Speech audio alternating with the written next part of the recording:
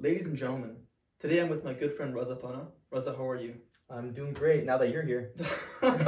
Today we're going to be talking about what we think is one of the biggest problems that our generation faces. Honestly, I think like everyone who grew up with the internet starts getting categorized together, Exactly. you know? Yeah, exactly. I completely agree. So the internet kind of completely changed people's like psychology. Things became a lot more accessible, which is what we'll talk about. Yeah, as well, we're right? getting Like into that. some of the topics include dopamine, addiction, self-love, and hustle. So before I start off with my first question, why don't you give a little bit of an introduction about yourself? Okay. So my name is Reza Panah. I'm 22, turning 23, full-time student, full-time master at failing as well. I tried a lot of different businesses, failed at a lot of them, and finally I think after a couple of years I'm slowly starting not to fail, you know? So hopefully I can provide you with the value that I have, and I've studied a lot of the ideas I have, I've studied through books and people who are a lot greater than me and have a lot more credentials. So hopefully I can provide that value to your audience. Yeah, that's awesome. Let's get into it. I want to start with an interesting question, which is, what's your take on self-love? Okay, self-love is important, but we have this whole like enigma going on right now in the world where like you should love yourself no matter what. I definitely think that's wrong, right? Because through that, people promote unhealthy habits and they just like, we're not perfect, right? Yeah. As humans, we're not perfect. But just because we're not perfect, I think it's our sole mission to try to get as close to perfection as possible. It's kind of like a never touching slope, you know? You want to try to get as perfect as possible, whatever your definition of perfect is, right? Yeah. Just because you are a certain way or you have certain bad habits and you are who you are, I don't think you should just like love yourself no matter what, you know? Because I think people take self-love as an excuse to like run away, slack off and like run away from the problems, right? Yeah. No, So I completely agree. I think it's important, and I think where you could really distinguish the line between self-love is you have to really be able to categorize things that are in your control and things that are out of your control, right? And you have to be able to look at them objectively. So if there's things that are out of your control that affect your self-love, right? Yeah. Your height, your skin tone, whatever it is, your genetics, stuff like that, right? Yeah. Whatever position you were born in. Let's say like you come from a lower class family and you're not proud of that or anything like that, right? Those things is where you have to like swallow and be like, this is who I am, this is the reality, and I'm going to accept it for what it is and move on, right? Yeah. But things like your weight, your appearance, even like how much you work or like your bank account, stuff you can change, right? Yeah. You shouldn't just settle for less. Yeah. You know what I mean? I completely agree. I think that majority of the things that people mistake about self-love, including myself, which I've mistaken in the past, is like not having that real conversation with yourself. I think that we all have moments in our life where it's like that big change that you make, that really just propels you forward or really changes the course of your life.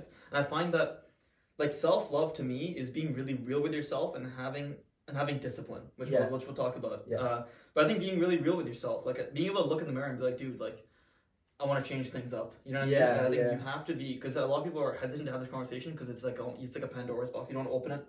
You know what I mean? Because then you look at all your flaws and you're like, whoa, I'm really not that. Lots to fix, and it's like, especially with social media today, I think social media has given everyone a platform to kind of grow an ego, right? Because everyone looks as cool as possible, right?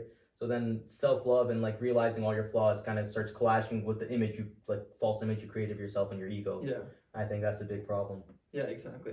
Like I think basing your life off of someone's split moment that they post on Instagram, or you know what I mean, and you sort of feel you're basing your whole thing like, how can they be so happy? But in reality, dude, the effort that goes into posting a good photo on Instagram, it's like you have 100 photos on your camera roll, you pick the one you look the best in, then you touch it up, and then you post it, and then you post and everybody's like, that's just how he's living, what a life, dude. But in reality, it's not. Like people still go through shit, you know what I mean? And they just don't show that. Like no one posts shit like that, like their life going very terribly, you know what I mean? They only post. Do you think it'd be good if people did like?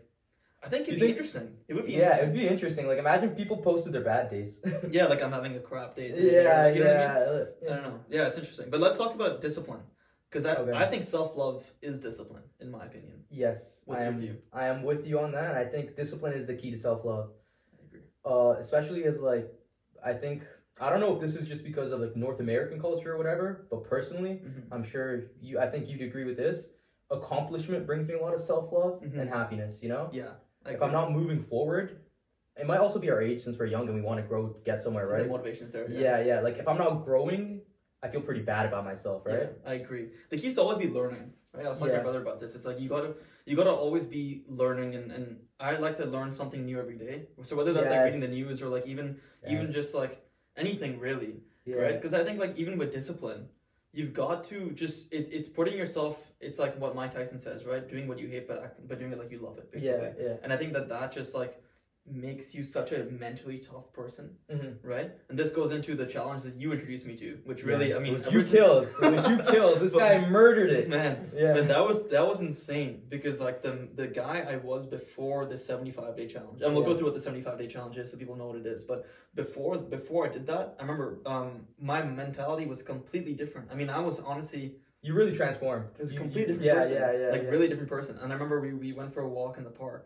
And then you brought up the challenge, and I was like halfway through or something. I was like day 40 or something. And you were like, you should do it. It's amazing. You know, it changes your mentality. And I was like, okay, like I'm very interested in this. I think could really use a revamp of my personality. So I was like, why not just do it? So literally the next day, I started. Yeah, and that's like shout out to Ali for that. Take that in. I talked about this challenge, which essentially is, correct me if I'm wrong. It's been a while. You work out twice a day, 45 minutes each. One has to be outdoor, rain, snow, sun, anything. Yeah. Right? One has to be outdoor. You stick to a diet. You take a progress picture every day. You drink a gallon of water, which, dude, was that hard for you? That was one of the hardest things. I drink a lot of water. That was one of the hardest things for me to do.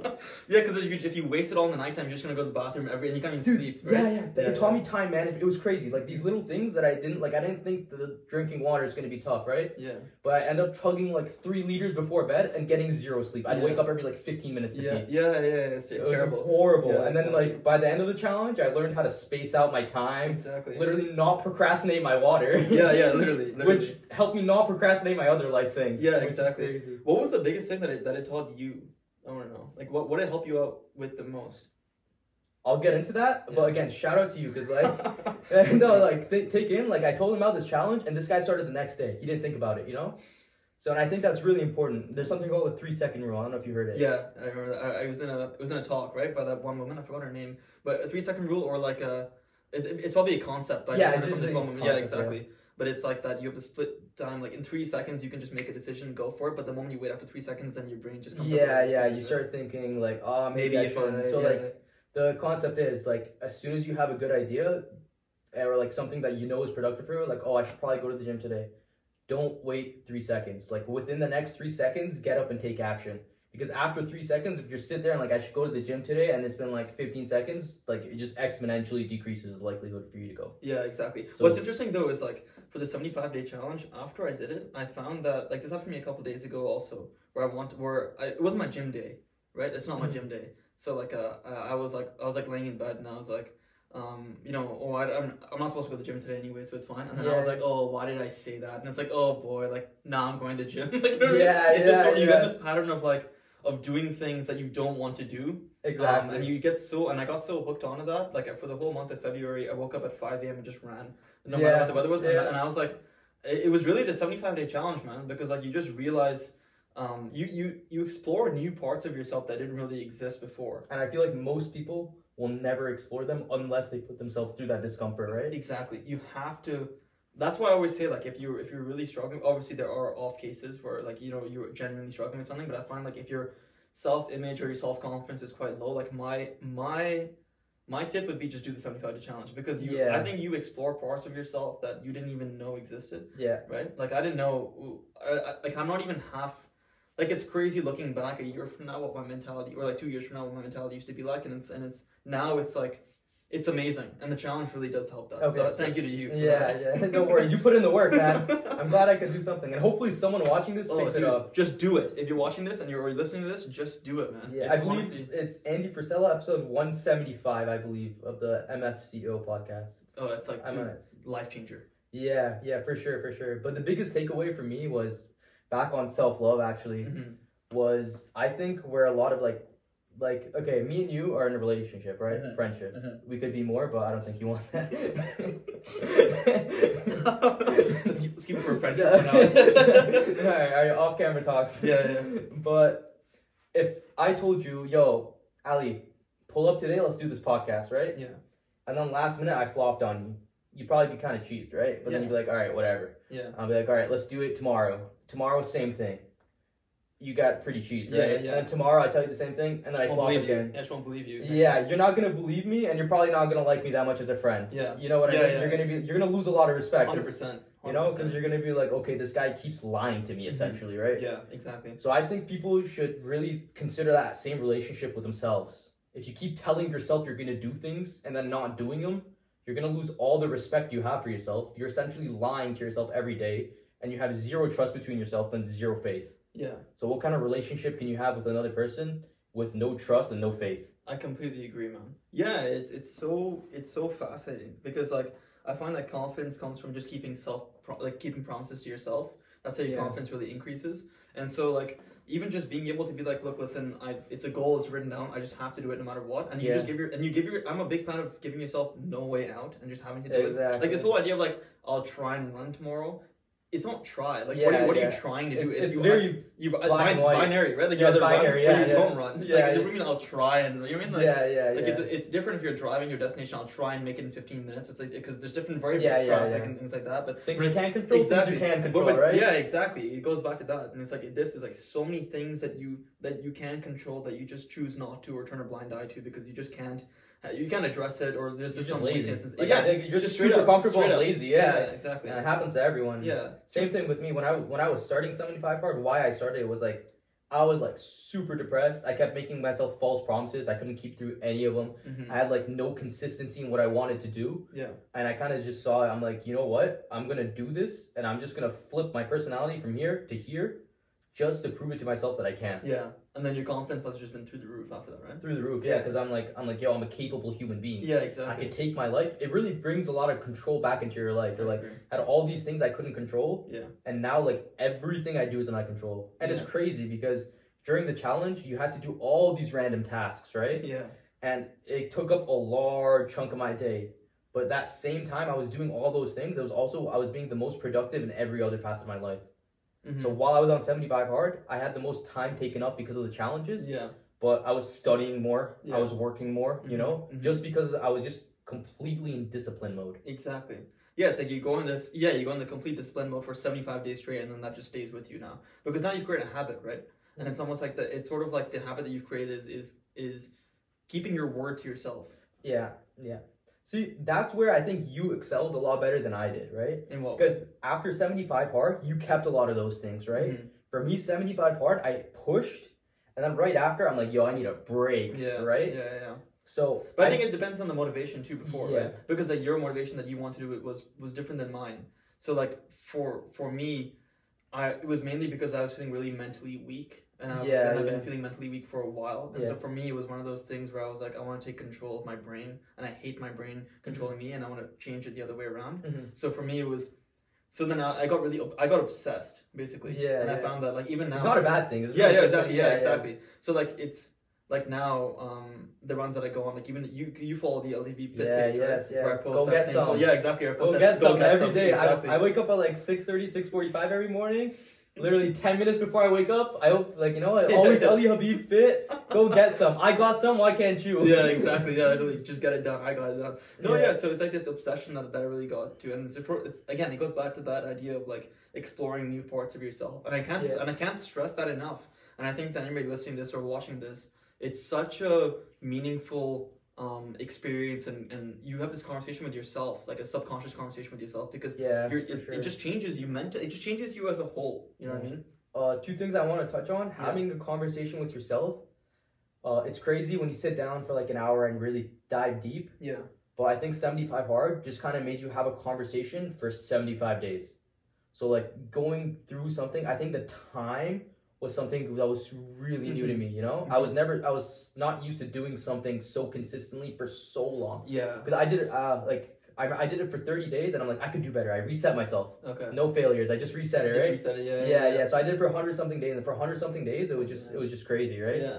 And another thing is, I did it, and then I kind of actually went to bad cycle after it, which is, I fell into a lot of my bad habits, right? Because right after? But I didn't think 75 was worthless, because now I kind of had that badge in my mind that, like, yo, no matter what, because I went to my bad... I could do it, right? Exactly. That, and another, like, the most important thing, like, on top of the self-love and keeping promises to yourself, I learned from that challenge was momentum, man. Mm-hmm. Momentum runs everything. Yeah, I completely agree. You know what I mean? Yeah. It gets you started, and once you start, like, it gets easy. It gets easy. You know what I mean? It's like literally the first like 10, 15 days are hard of any new schedule you're trying to make. Yeah. And then like it becomes hard not to follow the schedule. Yeah, exactly. Like right now, my sleep's elite right now. Like I'm so proud of my sleep. I've been sleeping at like 10, waking up at like 6:30, right? And then even like on weekends when I want to hang out with my friends, it'd be like 10:30, 11. I'm so tired. Even if I push myself to 1 a.m., I end up waking up at 7 a.m. again. Okay. Crazy, right? That's awesome. Yeah. That's awesome. Yeah. That's really good. Yeah. Yeah, that's like yeah.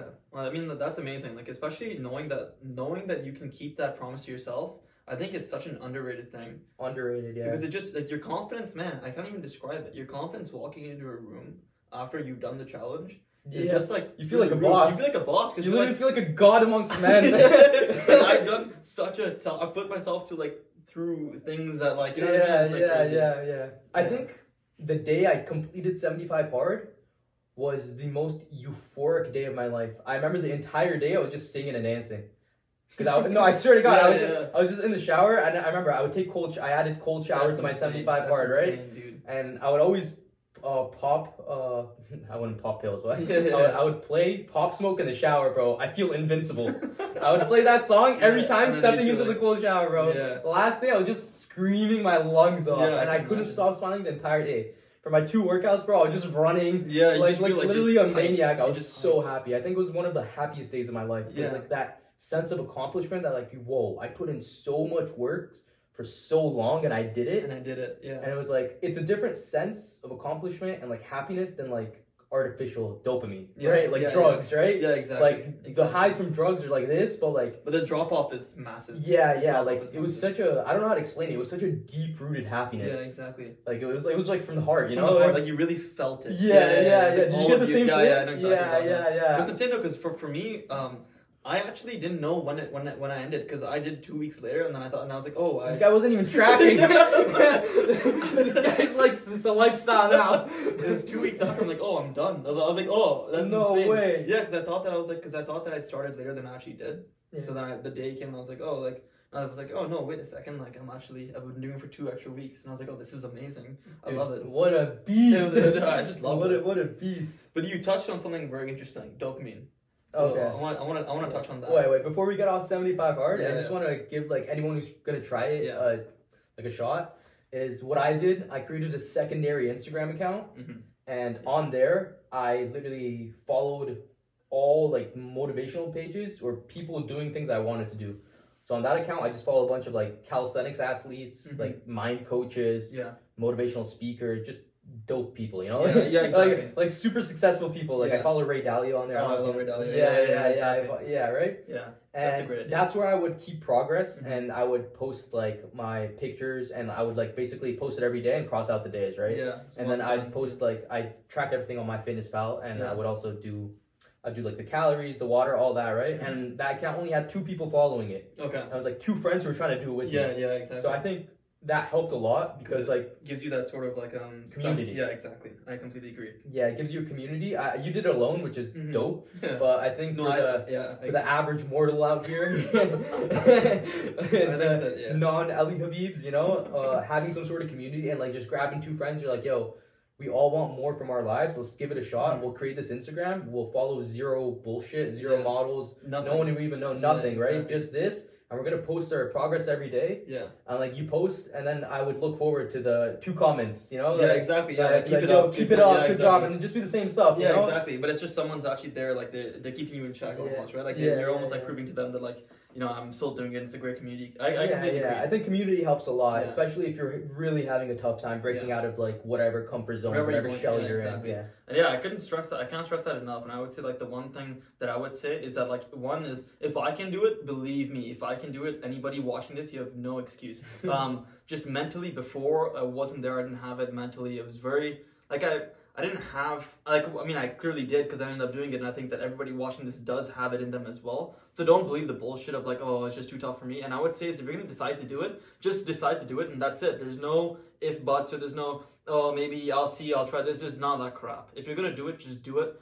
Keep the promise to yourself, write it down, to take responsibility, and just get it done, man. Just get it done. Just go for it, honestly. That's what I would say for that. Yeah, There's for no, sure. Yeah, there's no excuse. Like, just shoot and go for it. Exactly. Don't try. But don't try, just do. Exactly. Yeah. But let's talk about that dopamine, because I think that's really, really interesting. Because I think that's the problem with a lot of things going on in, as we talked about, the generation, whether it's my generation or your generation, same thing. Our generation.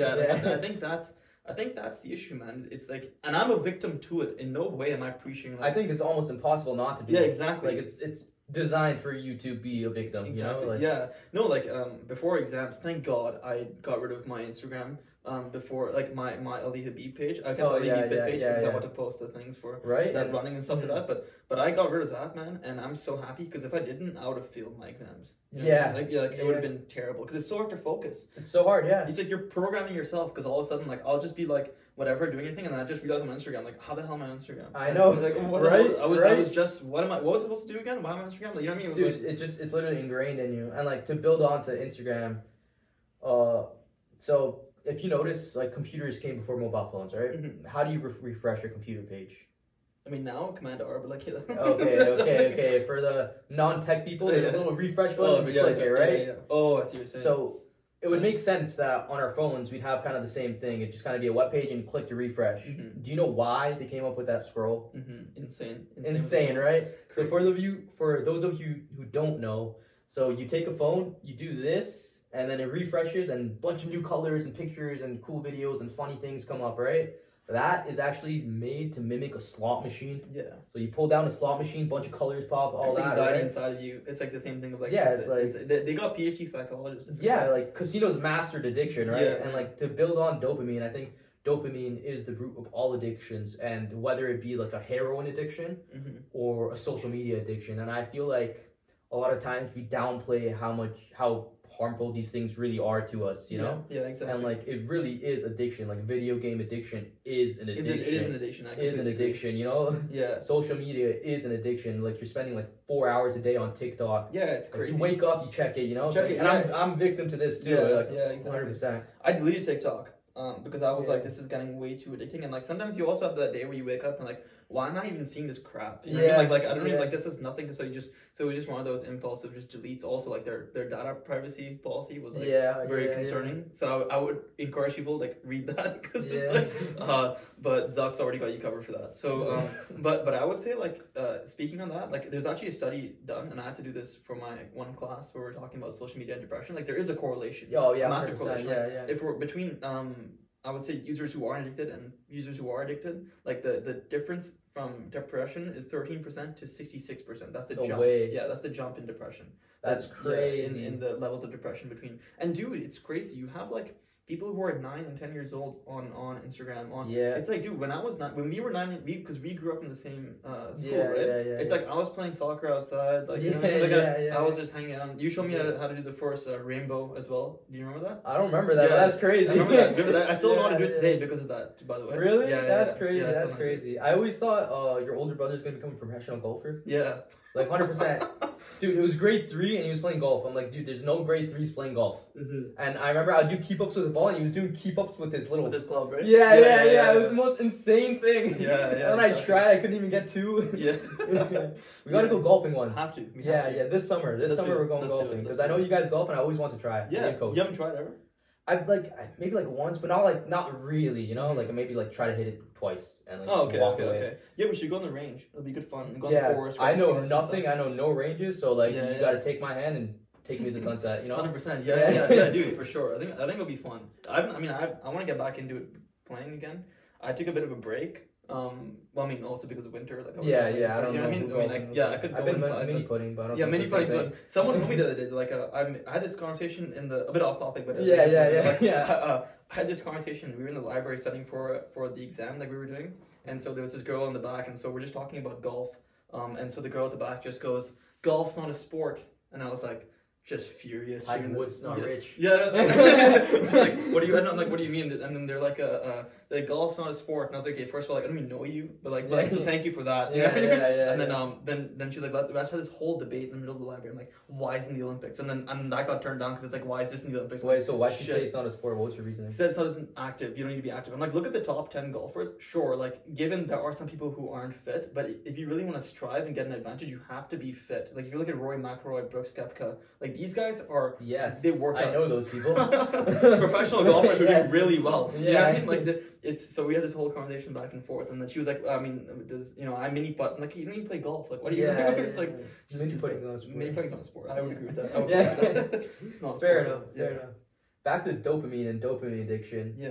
So, and I think like a big reason people do get depressed is, so dopamine is supposed to be the chase chemical, right? Dopamine gets you to do things. Mhm. That's why it's there. Yeah. So like if you have, so like let's say I want to become I want to become like a great basketball player. Mm-hmm.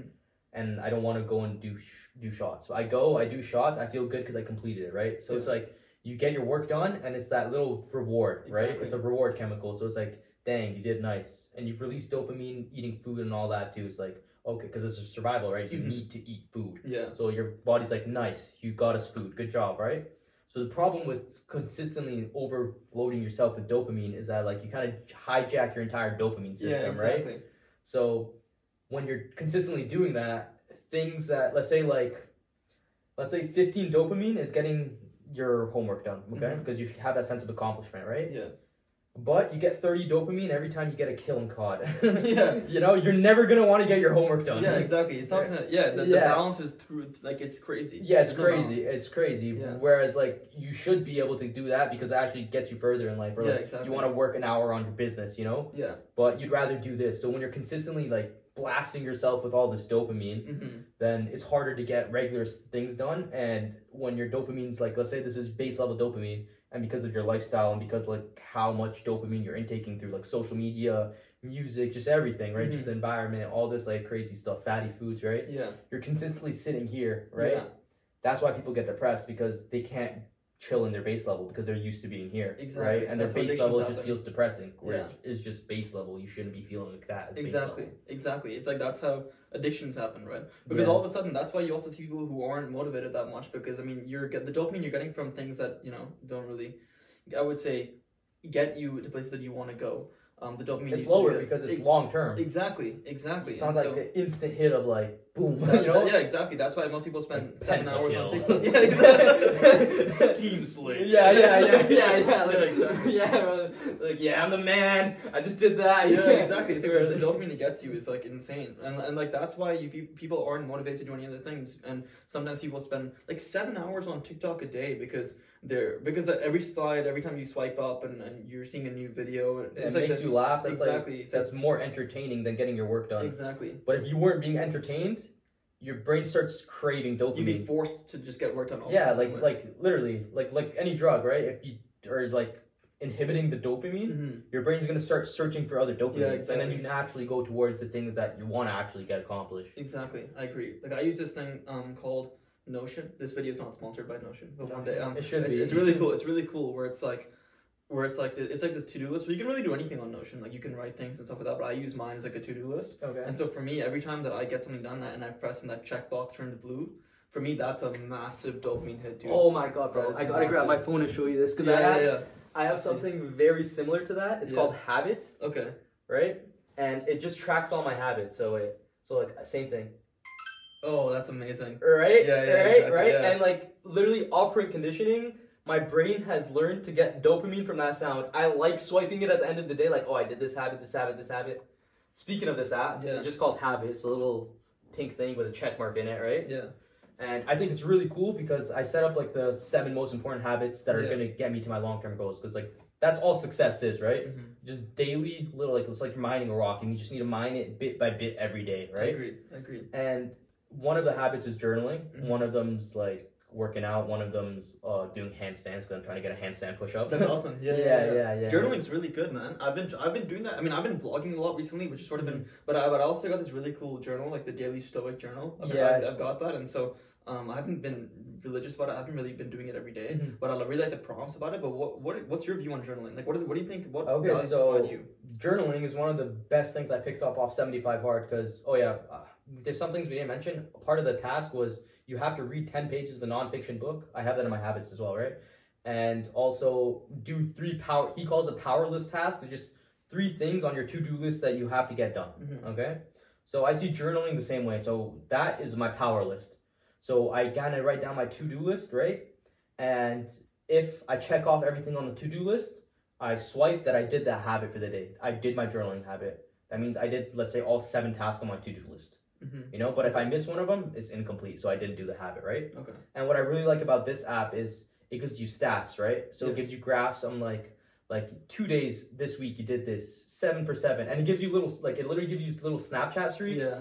So I think I'm a little. Oh, I see what you're saying. Yeah. That's just a smart app. Yeah. Let me show you again. So I'm 113 days on a handstand streak. That's sick, dude. 113 days straight I've been practicing my handstand. That's massive. Massive. Congrats. Since January 1st, right? Awesome. I downloaded this because like everyone creates these what is it called? New Year's resolutions, right? Yeah. And doesn't follow through. So I'm like, I'm on New Year's, I spent time setting up that app. Yeah. And what I really want to get to is that like obviously January started out super motivated, right? And I'll just talk about the journaling habit here because I think it's the most relevant.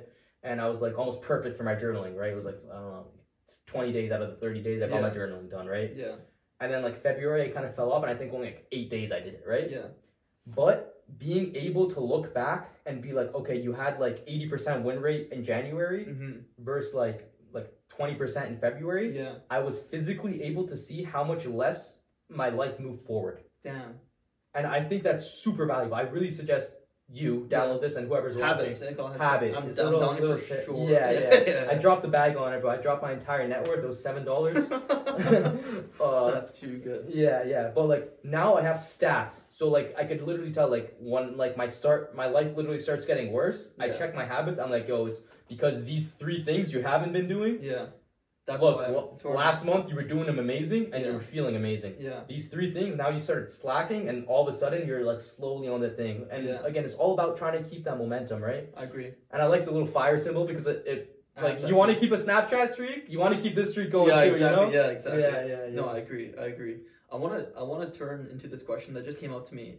Because when you introduced yourself, you said you're a man of many failures. Is that right? Yes, man of many failures. Yeah. So I want to ask you, what was the biggest failure that you've what's the biggest failure you've had, and what have you learned from it?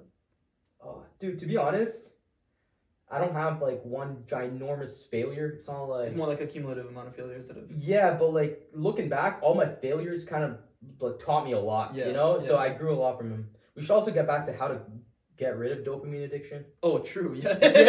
Just talked about dopamine. Yeah. We just like, yo, this is the problem, bro. So We're screwed, right? Exactly. Yeah, let's talk about how to get rid of it. Okay, and then we'll talk. Sure. We'll talk about my failure of a life. Yeah. So how to get rid of dopamine addiction? Why don't you give your take first, and then I'll give my take. So, I've just done some research on like my own things. People, obviously, it's good to like kind of cut it out like slowly. Like all those little things help. Like for example, like if you can't stop your social media addiction, right? Create a secondary account, log out of your main account, and create a positive environment there. That way you're not just seeing like random like bikini models and stuff on your Instagram. Exactly. You know what I mean? Exactly. It's just like you see it and you're like motivated to do things. That's one, right?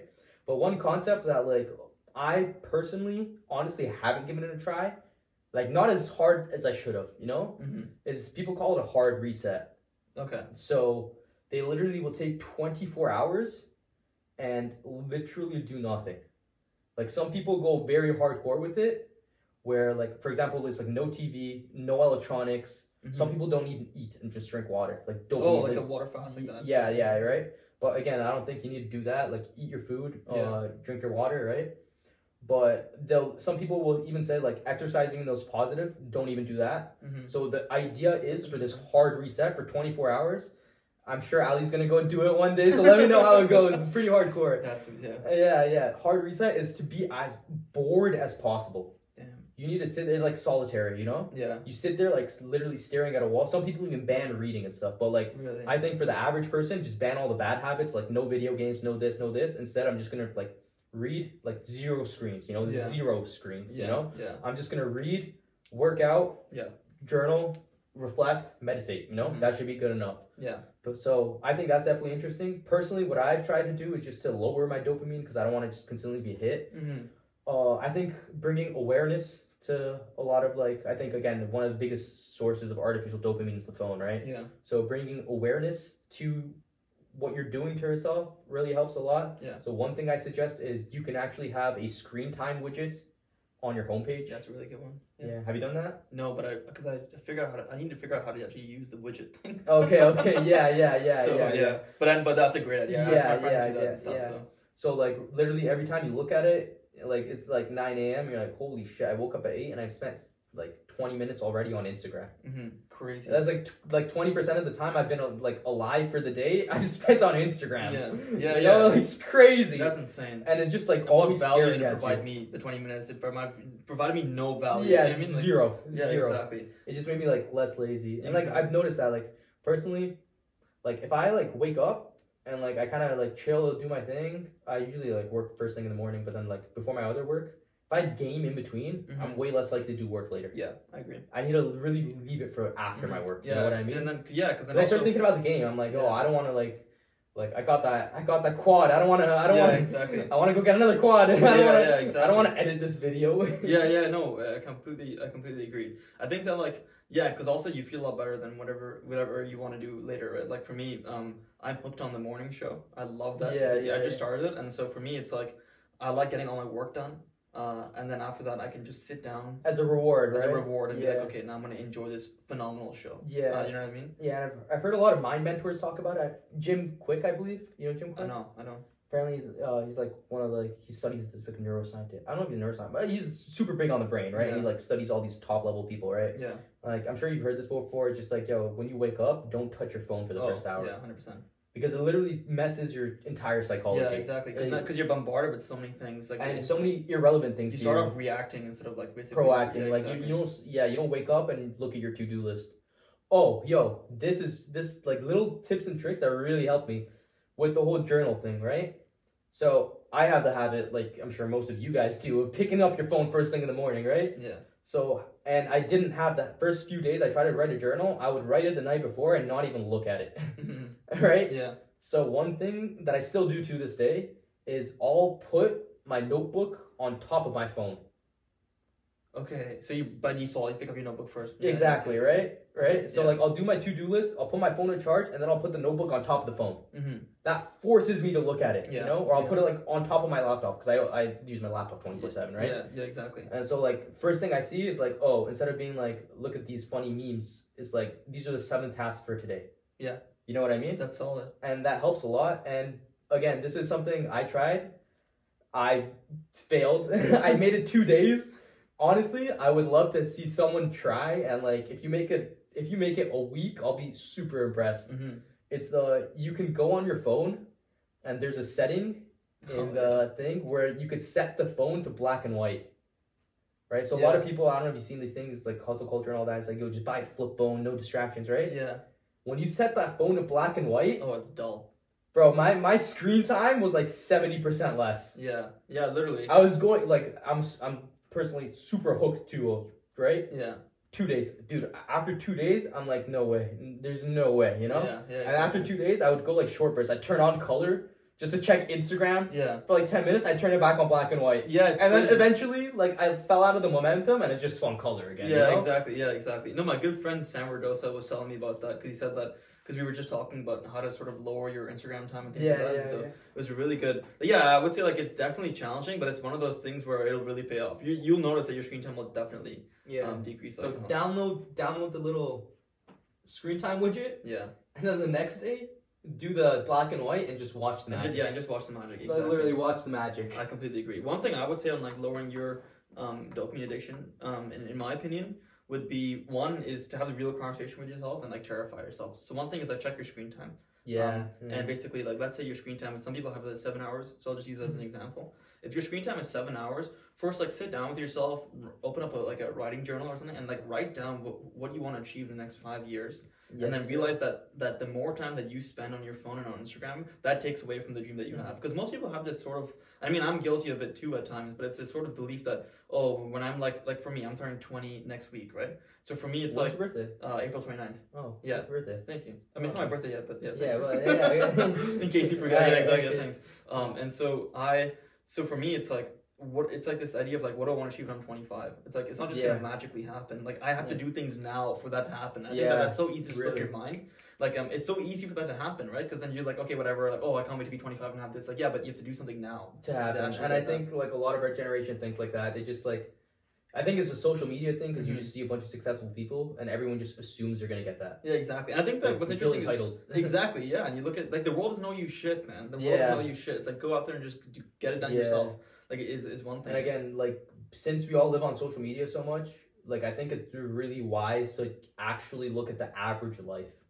Yeah. Like when you really put into perspective, I do this a lot where I like, okay, the average person in North America that does this literally earns this much money, works this much, does this. Like the most popular job for a guy in North America is a truck driver. That's really? Yeah, that's the reality of the situation, you know? Yeah, they earn this much money, they do this, they do that, right? Exactly.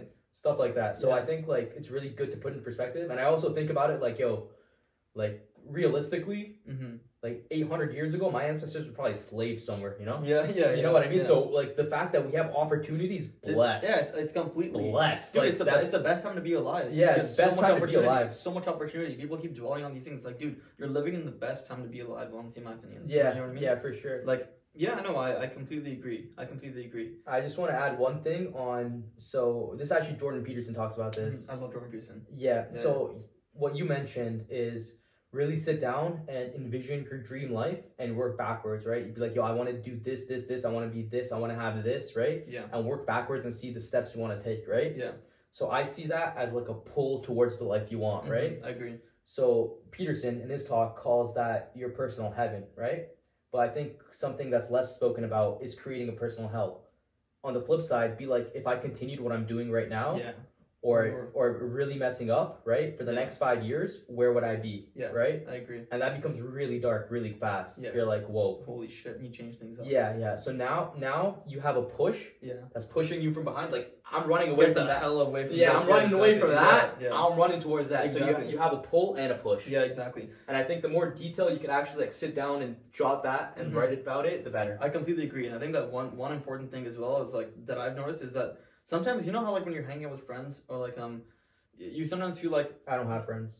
Hypothetically, hypothetically. No, yeah. So like imagine if you had friends. So like when sometimes you're hanging out with your friends, like you have to make some sacrifices sometimes. Like, you know, I can't hang out. I have to do this. I have to do that. Oh yeah. And I think that what's really interesting is that sometimes, like, you know, it's like I agree. Sometimes like just go out and just, you know, like enjoy life. Sometimes I totally agree with that. Sometimes I totally agree with that. Yeah. But it's like I also feel that like I don't want the same things that a lot of my friends want, and so like by default we're doing different things. Yes. You know what I mean? And so if I use my friends as a benchmark, I'm like that's just gonna be getting what they want, but like I want something else. Yeah. So I think that people sometimes realize like this whole idea of it's going to a different topic, but it's something really important of like this peer pressure of doing things that everybody's doing and fitting in with society. Oh yeah. You know what I mean? Yeah. I mean, I never understood that, man. I mean, I'm with you. I like, think it's so easy to do though. So I don't in no way am I judging in that way. Like we're all guilty of it. Where sometimes you feel like it's so much easier sometimes just to fit in instead of just being standing out and just being yourself. Yeah. But I find it so empowering and like just liberating when you just walk into a room and you just have that trust where it's like,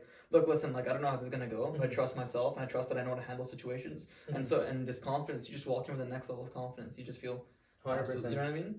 And like not to say that your friends are bad friends or anything, right? Like exactly. Like you guys just sometimes want different things and you're on different paths. And like I think a good friend, first of all, I think naturally over time you start hanging out more with people who are kind of like on the same thing, right? Yeah, exactly. On the same path as you and like so naturally then it's like this. Yeah. But like even your other friends, like I have like a lot of really good friends that like I literally consider my brothers that like we're not all on the same path, right? But I feel like I'm very proud of my friend group because they're very supportive, you know? Yeah. Like they're all very logical and they know the right decision. So if it's like if I'm like, yo, I can't do this or like I have to do this instead because of this is what I want. Yeah. they're all understand. like, you should do that. Yeah. You know, don't come out with They us. want the best for you. Yeah, Exactly. yeah. And I think like if your friends don't really want the best for you like that, you guys need new friends. Yeah, dude, Like you guys can like be on- 100%. like, you know, some people will be like, yo, I don't want all that success. I just Yeah. want to like, I want to sit back. I want to chill. Like I want to just go to 9 to 5, have security, and that's fine, right? Yeah, exactly. Nothing wrong with that, Yeah, right? something if it makes you happy, dude, then you're in. Yeah, right, All but, for like, it. But again, If you want like, something else, then but like if you're trying to do something else, hating on you would just be a terrible friendship, right? Exactly. It'd be like dragging me, or you're trying to make me do things that yeah, you know what I yeah. mean. It isn't. Yeah, exactly. And I think like this whole idea of fitting in, it scares me, man. It scares me. Yeah, you know what I yeah, mean. yeah. The most interesting people to me are people who stand out and are Mhm. just themselves. I remember always in like elementary school and like kindergarten, they tell us, "Oh, you guys are all unique and special, right?" And then I think I'm like, if everyone's unique and special, Then no one's unique and special. yeah, then no one's unique and special. Like, what are you Yeah, talking exactly. about? Yeah, exactly. Yeah. I completely agree. Yeah, I know. Yeah, This yeah. idea is like, you know, you all are special. It's like, yeah, but then like that means no one's special. Yeah, that means no one's special. Like, because yeah. now special is like the benchmark. So it's like, okay, like that's. Yeah, and that's honestly a little bit of a criticism I have of the education system, like the whole like participation robies and stuff, dude. right? Oh man, that's a joke. Like the whole idea of like everybody wins and trophy for participating. It's like, Yeah. why if you don't get a trophy participating? Yeah, You get- I swear, kids will feel worse if they get that. They 'Cause, do. like deep down, like before, like they know they don't deserve it. They Yeah, know it, yeah, and now yeah, they just like, be like condescending. maybe like after the 17th one, they'd be like, all right, I showed up. But like the first 4, you know you failed. Like, you know, yeah, it's like, why the hell am I like getting I this? did not win that race. Yeah, yeah, why like, the why hell did I did get this? this? Exactly. Yeah, It gives you a false sense of accomplishment, which then leads to a false sense of confidence. And then when you get out in the real world, it's like, oh shit, this isn't how it works. Yeah, and honestly, that's like, I'm very happy because I come from like a pretty good family, Mm-hmm. and like honestly, my parents raised me really well, and they always kept really good people around me, and like it was all really good. You know, I didn't have no like crazy Yeah, like 100%. daddy issues or anything. Yeah. No, I completely Yeah, agree. like, you know what I mean? Yeah. But because of that, I was also very protected, right? Mm-hmm. So I didn't know how to deal with like trauma. I didn't know how to like deal with like failure, setback. You know what I mean? Yeah. Like, we just expected in my house to get good grades. Yeah, and, like, yeah, you know, yeah, my exactly. sisters got good grades, and my dad got good grades as a kid, and they just Mhm. kind of taught me I got good grades. You know? Yeah. And like I didn't really experience failure and stuff until later on in life, Yeah. and because of that, I think it was like pretty tough for me. Like going through some stuff at first, it was Yeah. like it was tough because you Yeah. never like experienced it, right? Yeah, exactly. I think a lot of kids nowadays go through the same thing where you don't know how to fail, and that's so important. Yeah. Right. Yeah, dude, I completely agree. And like for people who had like more hard childhoods and like went through a lot of things growing up, that's a strength. Yeah, 100%. You know, like if you 100%. came out on top, to get through that is tough.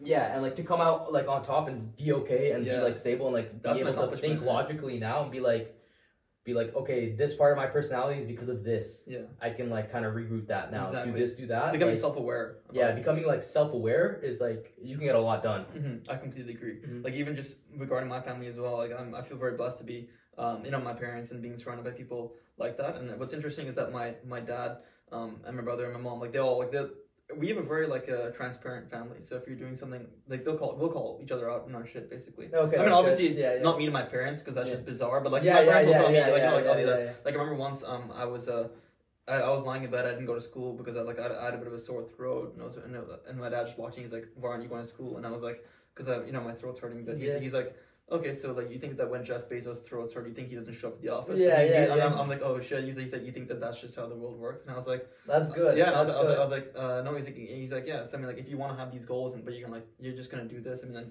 then just be honest and open. Don't kid yourself. So I was like, Yeah, that's sick. No, I it's rate amazing. that. No, and I appreciate that. Shout out, like, Mr. Habib. So I was like, dude, that's so true. Yeah. You know. So then I sort of adopted that mentality where you realize that like once you realize that you're in control of your life and that Things change. Things do change. Yeah, it's actually a psychological concept as well. It's called locus of control, right? Interesting. What is that? And it's the biggest predictor of success as well. So people, you're either external, and I don't believe you're either, but this is how it's taught in the textbook, right? Mhm. People are either have an external locus of control or internal locus of control. So people in external focus of control just believe the environment kind of happens to them, Okay. and like they can't control that much. Yeah. People with internal really feel like they control their environment, Yeah. and like they're the ones in control, you know? Yeah. So it's either like, it's kind of like everything's happening to me or I'm making things happen, right? Yeah. And people with internal locus of control and that believe they have the power and they can affect things around them are the ones who end up the most successful. Exactly, because it's accountability. Like Gary Vee talks about stuff, is that you got to be very accountable for yourself and for what you do. Yeah. So that is one of the biggest predictors of success, and the marshmallow experiment. What's the marshmallow experiment? Oh, you don't know the marshmallow experiment? I mean, maybe I don't know the name. Maybe I've heard of the experiment. Okay. So it's a longitudinal study. So a longitudinal study means that they do a study over like course of like 30 years or something, right? Okay. They put these kids, I don't remember the exact age, probably like 4 or 5 or something, right? Mm-hmm. In a room with the marshmallow. So the marshmallow is representative of something really good, right? Yeah. And this relates perfectly back in the dopamine topic we're having, right? And they tell the kid, like again, Hawthorne effect. Yeah. Hawthorne effect is when you know you're being watched, you act differently than when you're not. The camera's on, people act differently. Yeah. Your boss is watching, you act a little bit differently no matter what, right? Yeah. So they put a marshmallow in front of these kids, right? And they're like, we're going to leave the room and we're going to come back in like 10 minutes, okay? You can eat that marshmallow, but if you don't eat that marshmallow, we're going to give you 2 marshmallows at the end. So it's delayed gratification, right? Damn. So it's the whole concept of like, do you want that instant dopamine? Or do you want to have better, more later? You want to have more and better later, yeah, exactly. right? Yeah. And some kids would eat it, some kids would wait. Over a long time, right? The kids who waited, right, were a lot more successful. Damn. That's crazy. That's crazy, That's right? Insane. That's crazy. Yeah. Just delaying gratification. Delayed gratification is because massive. again, like dopamine is like just all instant gratification, right? Exactly. You just want it now. Yeah, and there is a movement of like instant gratification now, in my generation for sure. Like a lot. I mean, that's why you have things like Instagram and all these things, right? It's because like even these ads that pop up. I mean, everything's feeding you like Amazon, like Prime delivery, like within 1 or 2 hours. Yeah. Like it's just instant. You know yeah. It's all instant. You want it now. Yeah. Exactly. Yeah, I completely. Like agree. if something takes more than like 4 seconds to load, I like start getting annoyed. I'm like, why is this taking so long? yeah, literally. It's like there's like a slight buffer in my video. I'm like, God, it's not even clear. Why oh my God, YouTube. Yeah, literally, it's crazy because you think about what's happening behind the scenes, like just electronic wise and things. It's insane. It's insane how these things work. I don't understand like how we went from like hunting and gathering to like computers. Yeah, I don't know that. And bro, going what? to space? Like, how the hell do we go to space? Like, go to the moon and shit. Yeah. Like, bro, like memory cards, like, it make no sense to me. Like, what? Yeah. What the hell's a memory card? Yeah, I mean, like what? It's insane. Even just on your phone, and like the fact that when I take a video, or like when I take a video, audio is everything's being heard. Yeah. What the hell's even happening? What's going on? Yeah, exactly. Yeah, it's crazy. It's crazy. It's crazy. And taking those people that are so smart making all this stuff also want us to be addicted to all this stuff. Yeah. So like we're fighting an uphill battle here, you know? Like, you gotta break out of the matrix. Basically. Yeah, you gotta break out of the matrix. The simulation. Yeah, exactly. I completely agree. I want to ask you this one question, which is, what is your greatest fear? Okay, great question. I want to return that question to you right after. Okay. But I thought about this a lot, and I think because I was always like a very self-aware kid. I was always just kind of like thinking of me, and then I do this really weird thing in my head. Yeah. Where I take me and then I zoom out. So it's I literally look at myself third person, and then I zoom out, and then I zoom out in history, and then I zoom out more, and then I just take it all in, right? Yeah. I'm like, okay, I'm Reza. I'm a human. I'm part of this family. This family is in this neighborhood. This neighborhood, general people are like this. The general people here like this are living in this country. Countries like this. This. History's like this. You know? Yeah. I do that. So like I did a lot of like thinking as a kid as well, and I think my greatest fear is still like same thing when I was 12, right? It's the distance between who I am and who I could have been at the end of my life. Oh damn. Yeah. Right? Completely agree. Yeah, like that's the scariest thing. Imagine you're like 99 on your deathbed and you're like, I could have been all these things, but instead I did none of that. Yeah. Like, you know? Yeah, the risks that you didn't take that you wish you took in. Yeah, and I feel like because of that mindset, I took a lot of risk and like I failed a lot as well. But like I'm gonna continue doing that because I really believe in that. You know? Exactly. No, I completely agree. What's your biggest fear? Well, it'd be really similar to mine. My biggest fear would be, besides spiders or like snakes. Like, the ocean at night. The ocean at night, dude. Don't even get me started on the ocean. Bro, like I can't even. I don't know what. Like you can't see anything, and there could be anything, and like the smallest thing could just be deadly. My god, dude, it's crazy. Dude, I would never swim in the ocean at night. Oh, I'm actually terrified. Dude, I know, same. Like, just just scared. The thought scares me. Yeah. Like, it could be God. like anything, and like, yo, the scariest thing is like, it could like have washed up from like 300 kilometers away. You know, it's just exactly. this random blue fish Don't you know is the most like poisonous animal on earth or something. Yeah, exactly. Like like how what's long have you been here before? Like, been here for 100 years. Yeah, like, or, shit like this that. random fish is gonna bite you. Or Yeah, a random exactly. shark or something, bro. It's crazy. I can't. Yeah. All right. No, Other my than biggest physical other than fears, physical, other than physical fears. Mine would be my biggest fear would be being on my deathbed and having regrets. Yeah. That's my biggest fear. Yeah. So I think a lot of people have the same mindset, and like it's basically hand in hand with my potential and like my biggest fear. Sorry, and it's like it's all just unrealized potential, right? Yeah. Unrealized potential, exactly. Yeah. There's this one song I gotta show you. I'll show you later after the podcast. Yeah. There's like this really good video though. It's called Pale Blue Dot by Carl Sagan. It's a really good. You have to watch the video. It's like only like 3-minute video, and it just goes like to show you how. Okay, wait. Stated clearly, so if anyone at home wants to watch. Okay, yeah. So it's a it's called Pale Blue Dot. So PALE then Blue Dot. By Carl Sagan. He's a really tremendous guy. I'm forgetting his. Like I think he's either he's an astrophysicist or he's a physicist. He's a very smart science guy. Yeah. I don't know his exact degree. Smart science guy, the greatest, the best, one of the best. I know science guys. I know the best science guys.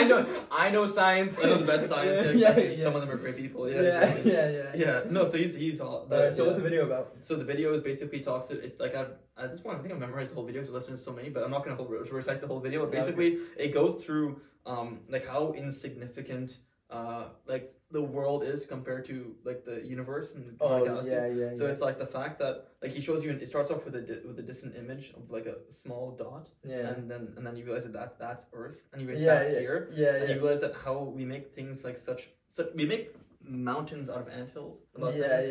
Like the fact that there are people complaining about this, that, you know what I mean? And then you really put it into perspective, and then you realize like, holy shit, like this actually does not matter one bit. I mean, I'm a tiny speck like on a floating rock in the middle of space, in the middle of a galaxy, in the middle of a billion galaxies. Like I mean, like it's crazy. It just helps you put things into perspective whenever you're thinking about something that's really, you know what I mean? And it really gives you this awe for the world, in my opinion. Yeah, I agree with that to some extent, but at the same time, like I think your existence and experience as a person is the only like truth and experience you actually feel, right? So like to the timeline, I'm nothing. But to me, I'm everything, right? So no, yeah. Do you know who Rumi is? Yeah, of course I know Rumi. Yeah. So exactly. There's this one really good quote that I like a lot. It says, "You're not a drop in the ocean. You're the entire ocean in a drop." Yeah, I love that quote. I remember crazy, right? Yeah, crazy. Exactly. Yeah, no, exactly. I think like the idea of the Carl Sagan video is basically telling you to have a perspective about something. So sometimes like whenever I'm like I used to watch the video while I was brushing my teeth before going to sleep, and it gave me a good perspective on like. It's like liberating because you remember that all those little small problems that I have in reality, like in a big, if you look at it from like a macro scale, it's really nothing, not that relevant. You know what I mean? So then it sort of helps you realize also like potential. There's this really good video also where it's the JFK moon landing speech, where he goes where he's talking about going to the moon. John F. Kennedy. I understood JFK. JFK, like you mean AFK, like away from the keyboard, like I don't really mean. No, like so like there's this really good video called like it's basically about putting man on the moon, and it's like I wrote about. Wait, is it the whole one small step for man? No, that's Neil Armstrong. Okay. That was really cool though. But JFK's one where he says like why some say the moon, why choose this as our goal, and he says, and they may well ask why climb the highest mountain. And he says because it is there. Like the words of that like are just insane. That's crazy. Yeah, exactly. It's because it's there. That's why you do it. That's why you look at human history and the shit that humans have done. Like the amount of things that we've created. It's like in our nature to just, you know what I mean? Yeah, and I think like again, like I think everybody gets super depressed unless you were making progress. Yeah. Because like if you're not growing, what are you gonna do for 80 years? Yeah, exactly. What are you gonna do like? If you're not growing? What are you gonna do for 80 years, bro? Yeah, exactly. Like, you just sit and eat and like. There's only I completely like you gotta move, and I think like if people are moving towards something is when they start getting depressed. Yeah. I had a question for you actually. Yeah. So you said like zooming out kind of puts it into perspective and helps you like stress less. Yeah. Are there any like immediate techniques when you're faced with a really like stressful situation or anything like that to help you calm down or control yourself? Yeah. For me, like if I'm ever in a moment, like need to put things into perspective. Yeah. Basically, one thing I do that works for me. I'm trying to think.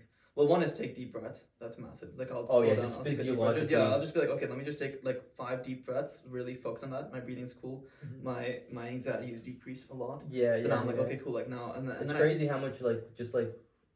Oh, I don't want to get into this Wim Hof. Yeah. No, I know what you mean. It's just crazy how much you could like really affect your mood with your body. Yeah, exactly. Because people always try to affect their body with their mood. Yeah, I don't know if that makes sense. I know what you. Yeah, you know what I mean. Like, exactly. Like doing this starts like taking up space. Actually, like makes you feel better. Tony Robbins also like the way that you sit, like how confident your you feel. physiology really affects your psychology. It does, man. And so for me, I really do that. I take deep breaths, and I guess one thing is like I'm a very solve a problem type of guy. Oh, okay, yeah. So like entrepreneurship that way is like in my DNA almost. Like you know what I mean? It's like I just like solving problems. So for me, if I have a problem, like let's say I'm going through something, I rarely like to be a victim, and which is good. I think don't panic. Yeah, exactly. Yeah, it's more just like okay, man, like shit, this sucks. Like I want to get rid of it really quickly, but what do I do? What do I do to get rid of it? Like that's why I'm the worst person to talk to if you have a genuine problem, because and I'm working on this a lot too, to just hear someone out and not provide anything and just be listening to someone,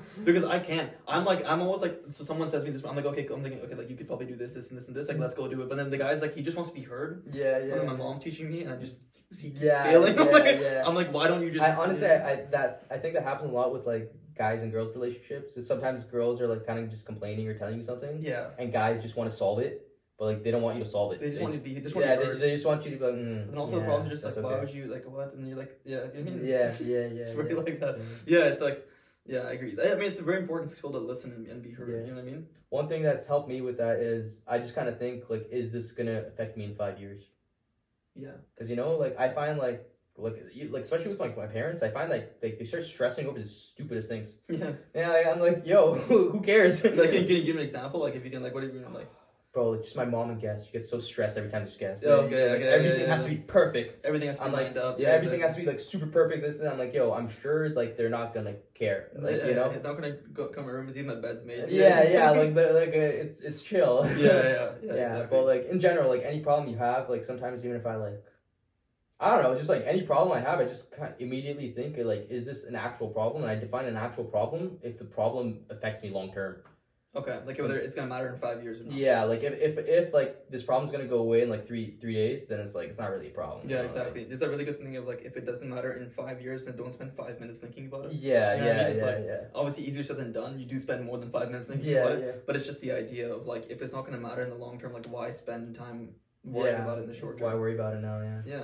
I think that's very powerful. Yeah, so like just going back to that question you asked, like I think it's really good to just take deep breaths and then just solve. That's what I do. So it works for me. It may not work for everybody, but for me it's like take a deep breath and then just realize like you don't have to worry about it or play the victim. This idea that you should feel bad for yourself. I think like you just understand where you are but then be like, okay, cool, like let's just solve this now. Yeah. So honestly, it all comes back to like realizing you have more control than you think. Exactly.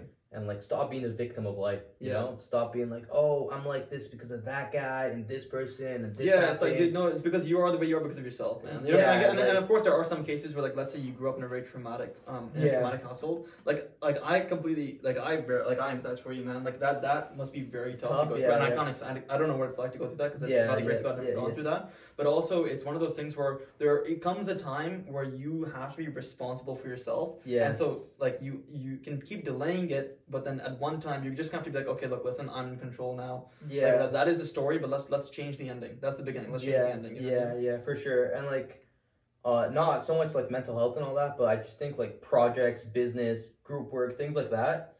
If you just start blaming yourself immediately for everything, things get a lot better. Let's say let's say like even your teammate didn't do their work, you could be like, okay, it's my fault.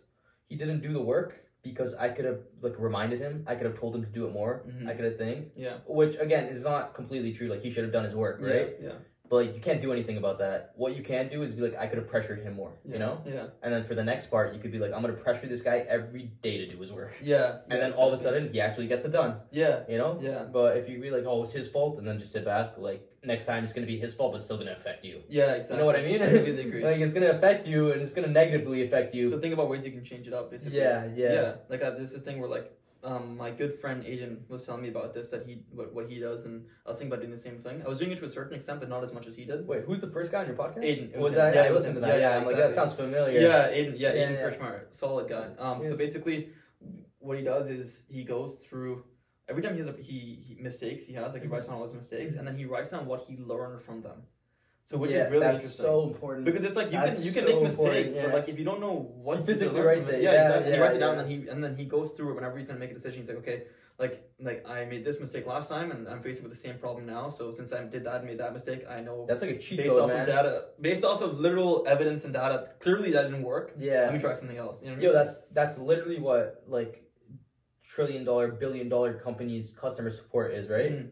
They literally have a list of frequent problems, and then the person going through them, Sees like them. someone comes to you with a problem, they have to just follow that script. Like, Exactly. oh, this frequent problem, this person wants to return a non-perishable food. Yeah, exactly. This, and then they're yelling, do this. It's like it's like an algo, you know? Yeah, exactly. So he's literally creating his life algo. Exactly. No, That's crazy. Yeah, it's insane. Shout out Aiden. Yeah, no, it's really cool, and so I started to really think about that a lot. And so every time that I struggle with something or make a mistake, I always write it down now. Or I try to at least write. I'm not try to. I either do or I don't. Yes, but there we go. There you go. But like there you go. but basically, then it really helps. It really helps. So I just noticed something there. It's helped me a lot in my life, but I want you to take a second to speak on it. How important do you think the language you use with yourself is? Oh my god, I think it's the most important language. Yeah, it's so Ever. important. Oh my god, it's so important. Once you start realizing, like Jordan Peterson talks about this as well. He's like, how would you talk to your friend whenever going through something, and then like your closest friend or something? Yeah. And that's just the way you should speak to yourself about Yeah. it. And it goes both ways. Sometimes you beat yourself up, like you just start berating yourself. You're like, if you told that to your friend, he would probably like stop talking to you. Literally, yeah. It's so like it's that idea. Like I've been striving to become more self-aware. I try doing it a lot, and so, it's a journey, and like I think that it's so helpful, man. Yeah, it's so helpful. I personally used it a lot, like extremely physically, Mhm. I'd say, Yeah. when like there was something that was really bothering me and I was trying to like stop thinking about it because it was like I'm like, yo, we're done with this problem, but it Yeah. still kept popping up in my head. Yeah. And it'd be like, and like you start realizing that most of the time, everyone's like 80% of the time your subconscious is in control and you're just on autopilot. You usually do the same things at the same times during the days. Yeah. You're most people, like everyone, just mostly on autopilot, right? Mm-hmm. Same thing with your thoughts, right? So I would have thought A, which wouldn't be super related to the bad thought, which was thought C, right? Yeah. Thought A would go into B and then B to C, right? Yeah. What I would do is like immediately, let's say the trigger word for me was, I don't know, trampoline for whatever reason. Okay. Like I had a traumatic trampoline. I didn't, but like, I don't know. Let's say Yeah, trampoline yeah. eventually led to something I really didn't want to think about, Yeah. right? Yeah. Before I go from A to B to C, because you really can't stop A from occurring, right? Mhm. Like that's just a thought, right? Yeah. But I would immediately try to set it so instead of going like to trampoline to front flip, Yeah. and then I'm like front flip breaking my head, okay? And I don't want to think about that, right? Yeah. I go trampoline, exercise. Yeah. And then I just I'd literally hardwire my brain. That's the best. I would literally be like, okay, you're about to go into this thought rhythm, but every time just interrupt it with this other thought. Yeah. And then it's like you literally like instead of falling into the A, Form B, into something C, else, yeah. you go A, B2, C2, 3, Yeah. C3. You know what I mean? Yeah, exactly. And like honestly that helped a lot. Like when I was really trying to like get over things and like Mhm. to change my mindset on things, Yeah. and I would continuously think, I'm like, oh, I'd be tempted with something or I want to do something. As soon as I got the initial thought, because like I think with all sorts of temptations, the more you feed into it, Mhm. and like the more you give your pain a voice, the stronger it gets. Yeah. So you want to cut it off as quick as possible. Yeah. Right. I agree. If you just cut it off right before it even like Boom. yeah, right. It goes away completely. Like because you just basically rewire your brain to stop defaulting to that thought. Basically. exactly, and like you could do that with your subconscious if you just keep like hammering it down. Yeah, exactly. Yeah, exactly. Like, and I think that's how good habits are formed. It's like I should go to the gym today. My leg kind of oh no, I should go to the gym today. And The do gym is legs. good for me. Yeah, The gym is good for me. Yeah, exactly. You know what I mean? Yeah. Like there's no I'm tired. There's no this. There's no Yeah, excuses. It's just like I and completely like agree. really like being aware of those thought patterns. And if you guys really think about it, you're gonna realize that there are certain thought patterns that always are messing with your head. Mm-hmm. You know, I feel like at least personally I have them, and I always try to fix them. Right? Yeah. I feel like most people do. Yeah. I Right, agree right. completely. There's like probably like 4 different thought patterns, like consistently, almost daily. You think about it, you do this, or like twice a week. It you think leads about, you to sort of, and then all of a sudden you feel like shit. Yeah. You know, so just realize what the trigger for that thought is. Right at the trigger, change the response. Yeah. I agree. It's a very good way of thinking about it, Yeah. actually. I think that way, like you're rewiring your brain, and then you change the outcome of the situation. Yeah, and then like you literally just form new habits. Honestly, you become a new person. To be honest, Yeah, I completely because agree. like your thoughts become your actions, which become who you are. Right. So if you can really control your thoughts, I think that's the key to everything. Key to becoming who you really want to be. Yeah. This question I want to ask you is how do you define success? I'm not gonna say it. I was gonna. Everyone, dude. Honestly, everyone has their own definition of success. Yeah. I think success is achieving goals, right? Mm-hmm. If you say you're gonna do something and you do it, again, That's we success. went over this. That is success, right? Yeah. For me, again, I think life's really multifactorial, right? So it's not like success in one thing, Mm-hmm. right? So you have to be like a really well-rounded person, and so obviously I want to be pretty rich, Yeah. right? Yeah, Like 100%. I like money, right? Yeah. You want to be financially independent, basically. Yeah, you want yeah. To be able to you want to be able to do what you want when you Yeah, want. like whenever you I want freedom. That's Yeah, what I'm exactly. chasing, Yeah, right? exactly. And I think like financial freedom and like financial stability is like the first step to life, Yeah. and it's kind of the step that everyone's stuck on. Mm-hmm. Because I think once you get over that step, the world just opens up. Yeah. And then you could really look at more things, Yeah, right? I agree. And obviously easier said than done. Yeah. Or we would have been on a private jet doing this podcast right Yeah, now. yeah, right? exactly. Yeah, exactly. So money's a big part of it, but I think it honestly just comes down to achieving goals you want. So for example, if I'm able to, I hope I am, but like my goal is to be able to hit that handstand push-up by the end of the year. Yeah. If I do that, that'd be a great success in my physicals, you know? Yeah. Yeah, right. I agree. Yeah, and just things like that, yeah. So I think it's just like setting goals and achieving them, which is success. Okay. And Yeah. your goals could be anything. Like your goal could be like, yo, I want to spend 2 hours a day of quality time. Like this could be like someone could be listening to this and they've already made it. They have everything I want, right? Yeah, exactly. And they could be like, you know what? I think I really need to be spending 2 hours a day with my family. Mm-hmm. And I want to do that for a whole year and see if the relationship with my family changes. Yeah. And if you sit down and do that and you really did it, you became successful at what you set out to do. Yeah, exactly. I like the way you said that success. Everybody defines it differently for themselves. Yeah. And so the idea that I'm gonna set a goal. I'm gonna set a goal that I want for me, and I'm gonna hit it. That's success. Basically. Yeah. Right. That is what success is to me. Yeah, I completely agree. Where do you see yourself in 5 years? I want to ask you this. Dude, honestly, Like, what is your thought on that, and what's your thought on the question? Like, is it okay? Yeah. No, it's a good question, Yeah, right? Okay. I think I'm gonna be doing exactly what I'm doing now in 5 years. Yeah. Because my primary goal right now is to become like a full-time trader. Okay. Right. Okay. That's kind of what I've really been dedicating for like 2 years straight to that. Right. Yeah. And I think in 5 years, like I would have already been like full-time, but that just kind of compounds Mhm. forever. Right. Yeah. So I'm gonna be doing the same thing. Right. Mm-hmm. But through that, trading opens up a lot of time for you, right? And again, like it's gonna be a lot of the same because like basically my day right now is I wake up 6:30, from 6:30 to like 10:30, 11, I trade, and then 11 I'll eat something, Mm-hmm. and like 12:30, whatever, right? I'll do a workout, and then I'll try to work on like a side business or anything else for the remainder of the day, schoolwork, all that stuff, Mm-hmm. right? Yeah. And then like if there's something to do with my friends, I'll go and socialize, right? Yeah. So largely the same, just richer. Yeah. Right, Okay. and then I'm probably gonna through trading. I'm hoping I'm gonna be able to open up avenues. Mm-hmm. So I'm gonna be able to fund my other projects. Yeah. I really want to get back into YouTube as well. Oh, that's awesome. Yeah, not the same videos I was making before. Okay. Because before I was making videos which I thought would get views, but because I went into YouTube originally, Mm-hmm.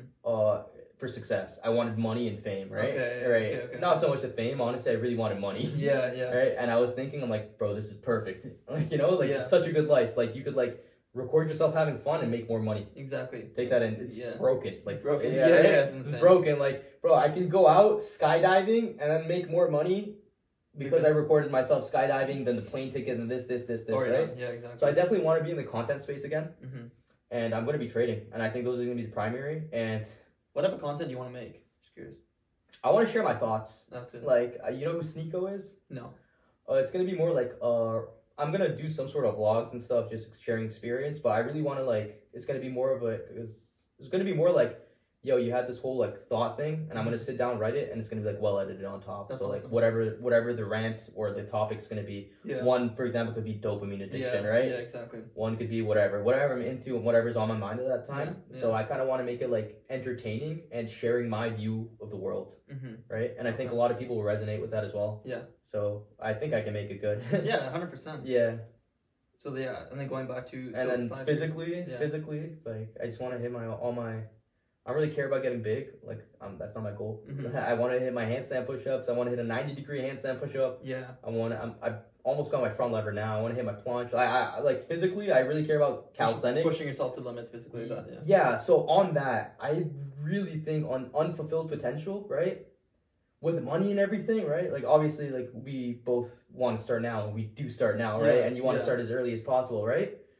But dude, even if like Gary Vee says, if you do nothing right for the next 15 years, you can wake up and still be young as hell. You're young as hell, right? Yeah, exactly. That's not true physically. Yeah, physically that's not true at all. Right? Yeah. So if you want to experience your physical peak, and I think again, like biggest fear, I don't want to have any potential unturned, right? I don't want to be 78 and be like, I really never understood what my body was capable of. Yeah. I didn't push the limits, right? Yeah. If you want to reach your physical peak, you have to start now, right? Yeah. Because guys like physically you peak at like 33, 34. Yeah. Right? I think so. I know that yeah, your peak, yeah, I think that stage. Yeah, like physically you peak then, and like to peak then you have to put in like 10 years of work beforehand, right? Yeah.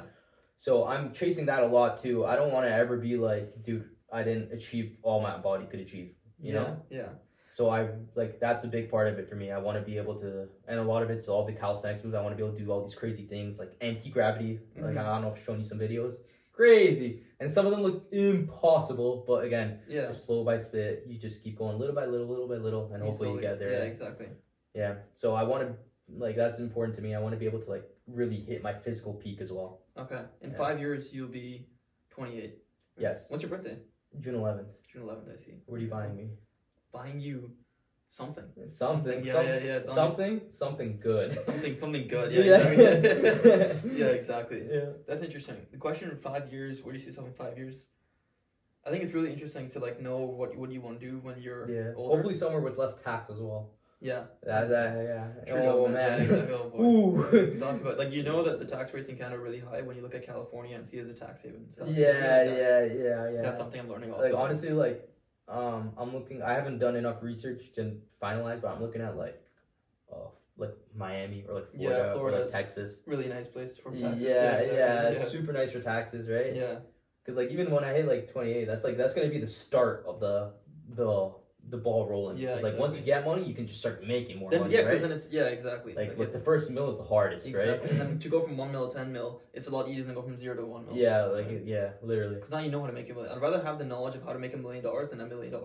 Yes. Because then now I can just make it. Yeah. Now you can just make it. Yeah, exactly. Because before now it's like don't blow the million. Like you know what I mean? Now it's like I already know how to make $1 million. So yeah, literally. Yeah, but that question like.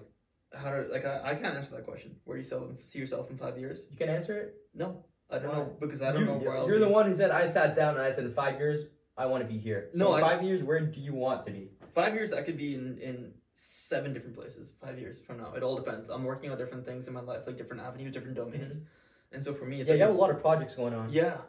And that's honestly the most impressed I was like. You're like Solver, bro. Like no, actually, like for real, like. I'm sure this, like, correct me if I'm wrong, you literally listen to billionaires talk and they're like, find a gap in the market, find a need that's unmet, and then fill that need. Yeah. And then you thought of Solver. Yeah. Is that how it happened? Yeah, that's how it happened, actually. And like, taking, like, you were young, bro. You know? Like, you were young. And, like, to do that is, like, impressive. Thanks, man. My friend Arsh and I, like, we were just trying to solve. Yeah, a lot of good friends, huh? Yeah. Arch is awesome. I'm gonna have him on the podcast one day. But basically, like I think that for me, what I learned with Solver is invaluable. I mean, I learned so many things. So much, right? Right. Yeah, and I think like also the idea of putting yourself out there. And I know when I first started Solver, I made it like. Maybe I announced it way too much in my opinion. No. I think I did. Like I think I put it out there way too much instead of just sort of working on it a different way. Like, but again, how old were you? I was 17 when I started. Okay, most other 17-year-olds are just getting drunk on weekends. So that's interesting you bring that up. You know why? Why? Because sometimes I find myself like I'll tell myself that sometimes in order to be like. Like I think that so in that way I put it into perspective. Mm-hmm. But the problem is that I'm not going to compare myself to the 17-year-olds. Yeah, I like that. I'm going to compare myself to like the 29-year-old, 30-year-olds I look up to like now, or like the 40-year-olds. You know what I mean? Because it's very easy then. Because I can just think about that and then cut everything I'm doing in half and be like that's good enough. Yeah. You know what I mean? You're right. So I like that. It's funny you bring that up because that's exactly one thing that I switched because sometimes that would be my default where I'd be like, okay, at least I'm not doing that. But then it's like, yeah, but then that's not your benchmark though. That's your benchmark. Why are you looking here for like self-validation? But I think my point being was that like as a 17-year-old starting your first business, bro, like 95% of businesses fail within 5 years. Yeah. Like realistically, bro, that's fine. I you can't beat yourself up. I'm definitely that's definitely not. Yeah, bro, like that's fine. No, 100%. Like the fact that you were able even to get into a couple schools, and even if you got like 5 users, that's a dub, man. Exactly. Like, literally just what was the learning? It was insane. Like the fact, like because I don't know how many users we reached, but I think it's like over 300 or something. That's crazy, man. Yeah, it's crazy. And it's a really good. It still is a very good idea. Thank you, man. And like it has a lot of potential. You know? So we're just trying to tweak it and stuff like that. And it's funny because it's become more of a side project now. Before it was mainly my main thing, and I put a lot of unnecessary added pressure on myself. I want to ask you about your main projects, but I don't know if this is going to get too long or you want to do it in another podcast. Should we leave it for another time? That's I think it'd be really interesting because I want to see how the main projects take off by the time we do our next episode. I'm invited back. Yeah, of course you'll be invited Mama, back. we made it. Well, and we'll do the and hopefully hit your handstand push up. Oh yeah. So we can talk about that and habits. I hope people. I'll show it on camera. Yeah, exactly, 100%. Yeah, I think I think just wrapping it up there. Like I think that for me, one thing that I learned was with Solver, I talked it up. Like I'll just be completely honest. Like I know that there were people. I know for sure that there are people who are like, oh, what's this guy up to now? Like, you sort of have to invite yourself for that criticism if you're gonna do something bold, in my opinion. Yeah. And I'm totally okay with that, man. Yeah, who cares? I don't give a shit. Bro. I'm with you on that. Who cares? It's great. Like I'm thinking to myself, like I know it's there. Like I know the feedback in the chatter is there. Yeah. But to me, it's sort of like, man, like at the end of the day, like and most of it just happens behind your back. Yeah, and it's like so. Like, most of people won't even say it to your face. Yeah, because they're too scared to say to my face. It's like I can take it. Yeah, I don't care. Like I don't care what your opinion on the matter is. It's like if I care, I'll ask. You know what I mean? Like one of those like. And so I think that's one of the things is if you're gonna do something bold, like Jeff Bezos says this really well. It's like if you're gonna do something bold, if you're gonna do disruption and really go for it, you can't do that and then not expect criticism. Yeah. Like, or people to talk shit about you. Yeah. Like people will talk shit about you. Yeah. I know that people have talked shit about me. Like you know what I mean? And at the end of the day, it's like okay, great. Like enjoy the ride. You know what I mean? It's gonna be one hell of a ride. Yeah, exactly. Just enjoy it. And I live in your head rent free. Exactly. Thank you. It's like great. And I think that you have to be okay with that. I think you have to be okay with that. I'd rather sacrifice. Like I'd rather be myself and really just go after what I want to do and go after my dreams than sacrifice that because I'm scared someone's talking shit about me. Yeah. Or like I care about someone's opinion about something. Yeah. To me, failure is always sweeter than what if, right? Bam. Well said. End of episode. Yeah, that's real. Failure is always sweeter than what if. What if? Yeah, right? Exactly. It's like I was talking to my brother about this. He said like if you go for it. Let's say the odds are really small. Let's say there's a 0.1% chance that you'll make it, but if you don't go for it, there's 0% chance. Literally, exactly. 0% chance. Yeah. Exactly. So might as well just go for it. Yeah. I think that like just wrapping it up, I think anybody listening to this podcast, if there's something that you're not doing or there's watching and you want to do, like you've been thinking about, you're like I should probably do it. Yeah. Just do it. Go for it. Yeah, just do it. Be horrible at it for the first 50 times you do it, but then you're gonna get better. Exactly. And please like do that, and then also like read my blog. Yes. And subscribe to his YouTube channel. I'll put like the link there. Oh, we didn't go through my failures. Yeah, let's go through your failures. Oh, you want to go? Yeah, okay, I was gonna say next time, but okay, yeah. All right, so everything I got into, were surrounding two main ideas, right? Yeah. Because again, I want to be rich. Yeah. Right. So I think if you really want to be rich, we all know you can't just change time for money, right? Mm-hmm. You need to get into something that is scalable and it can eventually be automated, right? Mm-hmm. So the first thing, automation is a lot harder, right? A lot harder. Yeah. So I really focus on scalable things, right? So with my YouTube channel, I had a YouTube channel where I'd make skits, right? And that was scalable to the moon. You could just reach an infinite amount of people. And I remember within like 6-7 months, I hit like 4K subscribers, which is crazy. I was busting my ass off, right? Yeah. Why I stopped was actually, there was a certain point at 4K subs, I was getting like 100, 150 subs a day, right? Mm-hmm. I went on a vacation with my family that I was like, I had a good time, but I was kind of forced to go, right? Completely messed up my momentum, back on momentum, right? Yeah. All of a sudden, from going like 100, 150 subs a day, messed up my rhythm, right? I was getting like 20, right? Oh, okay. Yeah, but that's not still, that's not enough to stop me. Yeah, exactly. That's not really why I stopped. Yeah. So through that, again, back to attracting people who are like-minded, right? I decided to vlog a day, and I was at York vlogging, and this random guy came up to me, and Shia, one of my friends now, right? He's older, and he's like, "Yo, what are you doing?" And he's like, "I'm like, oh, I'm vlogging." He's like, "For YouTube?" I'm like, "Yeah." He's like, "I have a channel too." I'm like, "Oh, sweet, right?" Yeah. I'm like, "What's your channel? Let's like exchange numbers and stuff, right?" Yeah. So at that time, I was sitting at 4K subs, and pulling in like maybe like 500 to like 1,000, 1,500. Some of the, like one of my videos got like 10K or something, right? That's insane, dude. Yeah. But that's crazy. Yeah, it was good. It was nice, right? But like, I met this guy, and I honestly shout out to him because he was really down to earth, and like, he didn't care about my sub count, right? He was at 250,000 then. Damn. Yeah. So to me, I'm like, we hit the jackpot. We made it, right? Yeah, exactly. Right. Yeah. So he had that going on for him. Yeah. And we exchanged numbers, and we ended up linking up and everything, right? Mm-hmm. And I'm like hyper analytical about everything. Yeah. So I completely understood like I knew like lighting, I knew back end YouTube, I knew like SEO, I knew like titles, how to rank, all this stuff. Yeah. He knew none of that. Right? Yeah, he knew none of that, right? Yeah.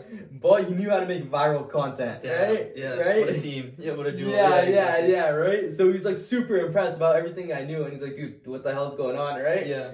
So through that, we just started linking up every week, and I'm like, okay, I could keep working on my channel, right? Which is gonna grow at this rate, or like let's say I'll get to like 15K in like a year and a half or whatever, right? Yeah. Or I could just link up with this guy, hyper boost his channel, get him to 1 mil, and that'll kind of put me on the map. And then I'll just, once he hits that grand goal, I'll go back and like revive my channel with his audience. Yeah. Right? Yeah. That was just the better option. Yeah. Right? Yeah, It made sense, right? Yeah. And it was going pretty well, right? So I'd be linking up, and I'd be doing, honestly, I put in a lot of work for his channel. Like a lot, bro. I would like cameraman. I edited sometimes. I would help him with thumbnails. I'd do all the back end. Yeah, I put in a lot. Like I loved it, like my own channel, right? Yeah.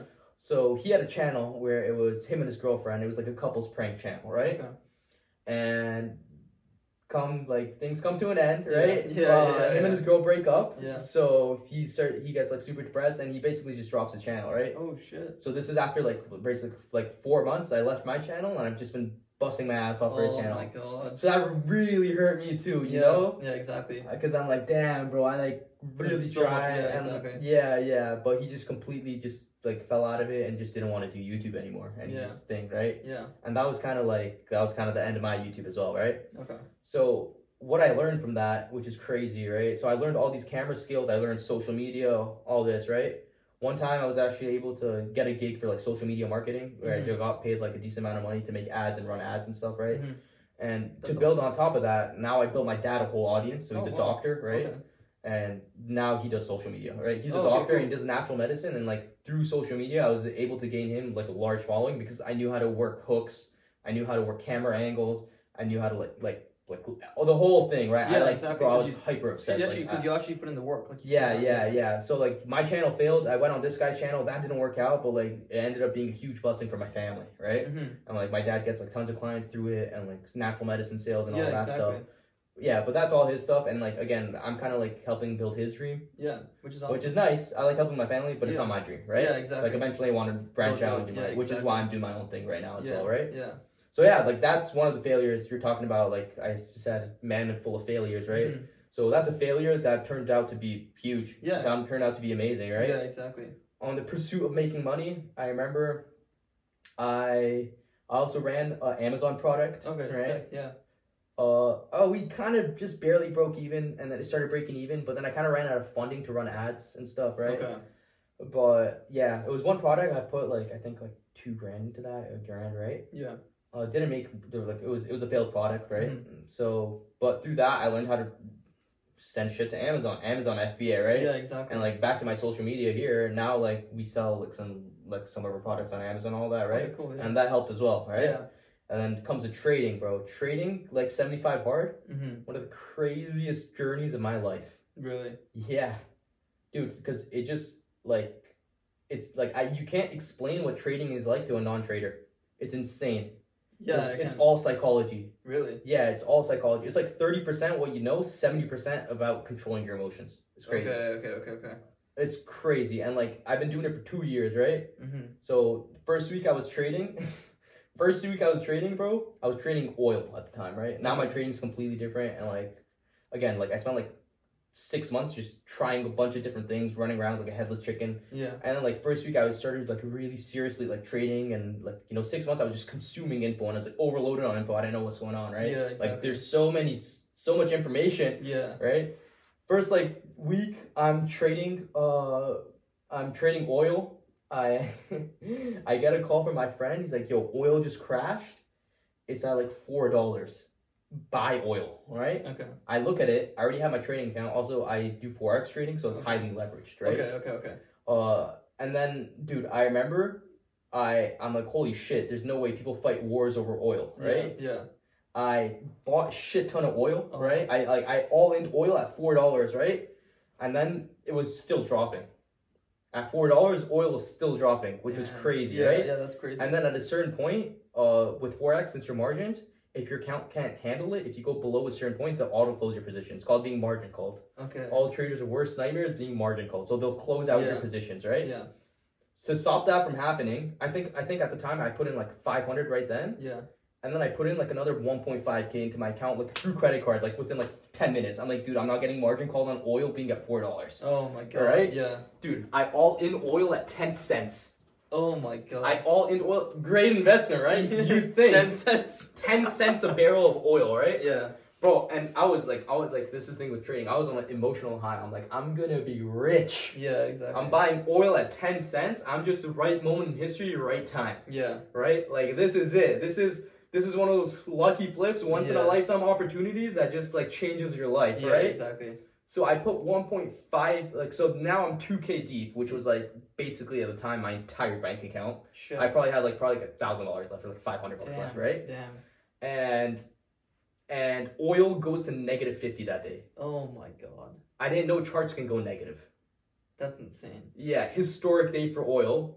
Lose $2,000 in like 15 minutes. Oh my god. So you can only imagine, and like it's really weird because it all feels fake. Like you just lost $2,000 in like 15 minutes. How'd that just happen? And you get up and like the rest of your life is just stable. It's just normal, right? Yeah. And I walk downstairs. My parents are just eating like breakfast, and like I go outside. It's like sunny, and it's just a shock, right? Yeah. Like what the hell just happened? Yeah. Like you're stressing, right? Yeah.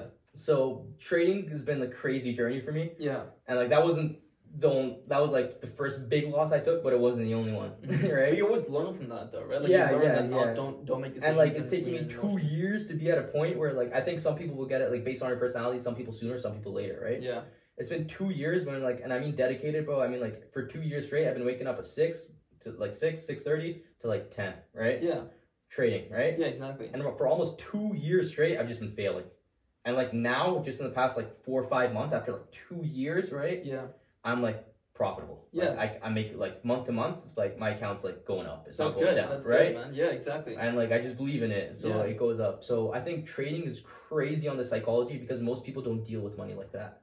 You know what I mean? You have to learn to not make decisions based off of emotions. Yeah. Exactly. Which is a really good skill to have. Yes, exactly. No matter what you go into. And like it's literally taken me 2 years to like try and master it, and I haven't mastered it yet. You know, like how what I would call it, bro. So I would win like when I was starting. I would win for like 2 weeks straight. I would literally flip $1,000 account to like 2.2 in like 15 days. Damn. And then I'd be doing right, crazy, right? Like I like outperformed all of Wall Street, bro. That's literally, crazy. right? Yeah. In like 15 days, right? Yeah. And I'd be doing all these math calculations with like compound interest and stuff. I'd be like, if 1% a day, I keep going at this rate, Oh, I'm gonna now have make this much, like, you can't think like that, right? Yeah. And then on the 16th day, instead of like I would be making like, let's say like $100, $150, $200 a day, right? On the 16th day, I take a trade and I lost $100. I can't take that. I'm supposed to go up. This is not part of the plan. Yeah. Dude, in one day, in like literally like a 2-hour session, and like my trading philosophy is like I take 0 to 2 trades a day, right? Okay. All of a sudden, in like one sitting, to try and make back my $100, I would get into stupid trade.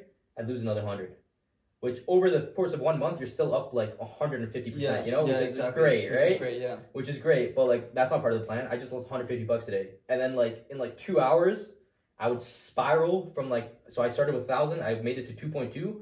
All of a sudden, by the end of the day, I was at $700 on my account. Oh my god, damn. Dude, and like I would get up from the computer and like I call it getting possessed. Yeah. So I think that's like the gambling itch in you. Yeah. So that's this thing. And dude, so when I started, that would happen like maybe like once a week, where I'd get this literally like it glitch my brain. I'd get up and I'd be like, yo, that wasn't me. Like, what the hell just happened? Like, you're literally just like go up, exactly. And then like you get in a position and then you're like, that was a bad position, and it'll fly, but you already closed it because you were nervous, and then you get in late. It's just a mess. Yeah, emotionally, right? just you're just emotionally gone. Like you're like, it's zero logic, all just emotion, like just tapping buttons, and like numbers are just moving up and down, and you're just like literally going crazy. Yeah, bro. exactly. And like that would happen like maybe like once a week. First it happened like 3 times a week, and then once a week, and then once every other week, and then thing. And then like now I'm at a point where like that happens to me, where like, and first of all, when I spiral down, I don't spiral down through everything, right? Mm-hmm. Like it really hasn't happened in months, but like maybe once every like 5 months, I'll have it where like for like 5 minutes, I'll make like 6 bad trades in a row, or like 3 bad trades in a row, you know? Yeah. But like those no longer just destroy me. Yeah, you know what I mean? Like, okay, like I'm stable. Yeah. And like it took me like 2 years of just failing for that, you know? Yeah, exactly. Like literally just failing, and I just got so tired of my own shit that I'm like, just, like, fix it. Yeah. Yeah, I'm like, fix it. Like you can't keep doing this. Yeah. And like I had so many of this fix it. You can't keep doing this within those 2 years. Yeah. You know what I mean? Yeah, I know exactly what you know what I mean? Yeah. And then like you do it for a bit and that thing. So like again, I'm not like amazing yet. You know what I mean? Yeah. But I have a vision. I believe in it, and like I'm finally seeing results. Yeah, which is good. Yeah, because it takes a lot of like, time to just go see results. Yeah, It's like that saying where it's like it took me like whatever 3 years or like 10 years to become an overnight success. Basically, like, literally like Usain Bolt runs for like 9 seconds, but it's trained for like 15 years. Yeah, you know what I mean? Yeah, exactly. It's same thing. So specifically with trading, just to like wrap it off, the trading talk is like it's all just 2 emotions essentially. Mm-hmm. You're fighting greed. I want more money. Yeah. So like it goes in money, you don't take out profits, right? And fear of missing out. Yeah. FOMO. Yeah. Right? So it's moving, I want to get in. Yeah. It's greed and FOMO. Yeah. That's it. And then if you can control those things, you're good. But easier said than done. Way easier said than done. Way easier said than done. Exactly. Yeah, way easier said than done. See something like the stock market as well, like whenever like you're buying something. Like Warren Buffett says, be fearful when others are greedy and greedy when others are fearful. Yeah. Which is like very, very wise. Because like typically whenever the stock's going up, people decide like, oh, let's buy because it keeps going up. And the smart ones are like, okay, let's not buy right now. Let's wait for it to like, you know what I mean, like go down. Because because it also depends like on what stock it is and like your reason for buying the stock. But I find that idea is very, very powerful. Yes. Just knowing, because greed is like it's a very dangerous thing. It's very easy to fall into that trap. 100%. Yeah. Especially when it's something that like is so addictive. It's so easy. Like I click a button and then I see like positive like $700. Like you're like, okay, shit, that's insane. I wanted positive $2,000 now. Yeah. You know what I mean? But like in reality, to click that one button, I waited 3.5 hours for everything to align perfectly. Yeah, exactly. You know what I mean? Yeah, I completely agree. So that's greed and FOMO, and then like as the same thing with FOMO. Usually the market, anything that's trending up, moves like this. So there's a pullback and it goes, pullback and it goes, right? Yeah, wherever it comes up, always comes down. Yeah. So like even if it's eventually going to go to 100, it'll go 10, 7, 15, 12. You know what I mean? And that's just how the market moves, right? Yeah. And like people will like buy at the high, and then it'll be on a pullback, and they'll just start freaking out, Mm-hmm. and be like, "Oh, get out! I made a mistake," you know? Yeah, exactly. It's all just emotional control. Yeah, I agree. I really like that saying by Matthew McConaughey in Wolf of Wall Street, where he goes, "I don't care if you're Warren Buffett or Jimmy Buffett. No one knows what the stock's Yeah. Literally, it's like it's just Fugazi. Fugazi. Yeah, exactly. Yeah, it's hilarious. It's just hilarious. So funny, yeah. Yeah. At the end of the day, the brokers are winning, man. They get Yeah. commission on every trade. They don't even care about what happens to your money. They just want to keep Yeah, it. bro. Because they make commission every time You buy you buy or sell. They make money. Yeah, exactly. Like, Yeah, exactly. Broken. It's It's crazy. actually broken. I know, it's insane. It's insane. Wall Street's so stupid, man. Like in what sense? Like You don't provide any value. Like you're creating nothing as a trader. Like you're not making as a any trader in Wall Street. Or No, as a like trader just in general? traders just In general. yeah, you know what I mean? Yeah. Yeah, I guess you put money in the right places to fund things to grow. That makes sense. But like technically you're not creating You're not anything. actually putting any value. Yeah, you're not making a car, not making a light. Mm-hmm. You're not like driving somewhere from one person to another. You're not creating food. You're not doing much, you know. Yeah, I guess. Yeah, it's crazy. crazy. The value that you create, But- I guess, is very different. But I think it's the highest paid skill in the world. Which is what going on Wall Street is. Investing, right? Investing. Yeah. Like hedge fund managers, like Yeah. if you know how to make money, make more money, you're set. And that's the Yeah. way I thought about it. And I think a lot of like young people, especially, they'll work like 100 hours at like Tim Hortons or something, make like $1,000 and spend it on a Gucci belt. Yeah. Yeah, I right? understand that. I don't understand that. But I mean, I think do what you want with your money. Like, I'm all for that. You know what I mean? Like, Yeah. if you want to, like, that's like. Yeah, that's fine. That's fine. But like, I know what you mean. It's like I would rather just invest that and then grow it and then. Yeah, and I think especially if you don't immediately like I'm okay with like spending money on like experiences and stuff too because that's pretty fun, right? Yeah, exactly. But like I think that before you just go and like aimlessly make money, especially if you're really young and you come from a family that you don't need immediate money, right? Mm-hmm. Realize what you want to do with the money, right? Yeah. So it's like you don't take out a business loan without knowing where you want to put the funds, right? Yeah, exactly. Like, what's the point of making $3,000? Like, yeah, like it's good to always have like backup money and stuff. That's kind of just how I think, and I understand like it could be wrong, and like a lot of people could disagree with it, right? Mm-hmm. But like, I always thought like, okay, I don't immediately need money right now. In like a year when I graduate, I'll go get a job if I needed to, and hopefully I could be a full time by then, right? Yeah. But I'm like, yo, before I like immediately go chase like a shit ton of money, like I want to know, because my goal is I want more money, right? So Yeah. I'm like, I'm gonna learn how to make more money from my money, and then if I need, go get money to then Make now more I know how to make it more money. Yeah, exactly. So then I'm gonna go get the money instead Yeah, of getting exactly. the money and then kind of losing Figuring it it over out. time. Yeah, exactly. yeah. So I think that's a pretty cool way to think too. Yeah, I think for me it's like, I like focusing on making. You're a value creator. I'm greedy. I trade. He tries to solve problems. I like the fact like if I'm solving a problem, then like for me money becomes a byproduct. Yeah. So like yeah. like even like whatever the idea is for me, it's like I always like the idea of solving a problem, and then sometimes you realize that the better problem you solve, the more like monetization can come from it. Yes, 100%. You know what I mean? And not problems that like like problems that already control or like that need government involvement, like climate change, things like actual problems and gaps in the market. You know what I mean? Yeah. I'm like, oh, that's insane. Like people are actually struggling with that. Like if we just made that easier, if it is an actual problem, and you're like, oh, that's actually so profitable because I can just do that. You know what I mean? For me, like I like that idea. Yeah, and that's a lot more entrepreneurship. As someone who's like also like an entrepreneur, and like I did a lot like before as well, and I'm eventually gonna go back and do stuff, right? Yeah. Dude, honestly, being an entrepreneur is so difficult. There's so many moving pieces. It's so uncertain. Right? Your life is uncertain. Yeah, well, that's one thing I like about trading is like it's just you and the charts and like the way I trade, I know the result of my trade within 30 minutes, you know?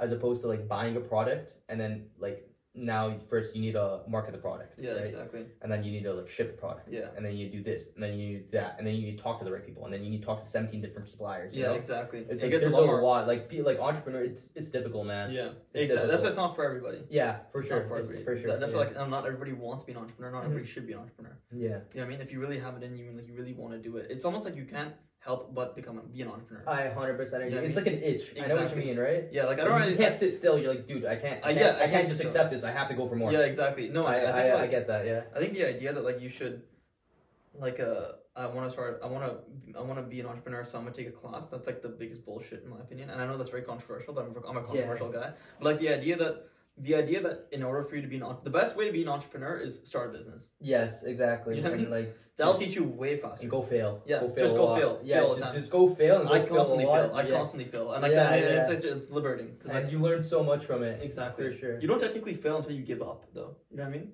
If you think about it, I mean, you you constantly like, you yeah, fail. yeah, exactly. That was perfect. That was perfectly well said. Like you don't really. It's not really a failure until you quit. Yeah, exactly. You know what I mean? Yeah, because then you failed. Like I could, because exactly. then you failed. Yeah, like Yeah. I could miss my first 500 baskets in a basketball, but then 20 years later, I'm in the NBA. You know, it's like you didn't fail. you didn't fail those first 500. You know, like exactly. It's like you're just practicing. Yeah, literally, you're just practicing. Yeah, it becomes fair like once you stop. But again, like sometimes you should know. Like Kevin Larry says, like you should know when to take an idea at the back of the barn and shoot in the head. Basically. Yeah, You know what I agree with that. I agree with that as well. You should know when to stop your losses. Well, you can't really kill the spirit. Like for example, for you, Solver. If you want to move away from Solver, you're already working on other things. Exactly, and for me, it's like the idea is like. It's innovation is what I love, right? And so it's like it just falls under that category. Like Solver is a subset of innovation, and things that I love to do.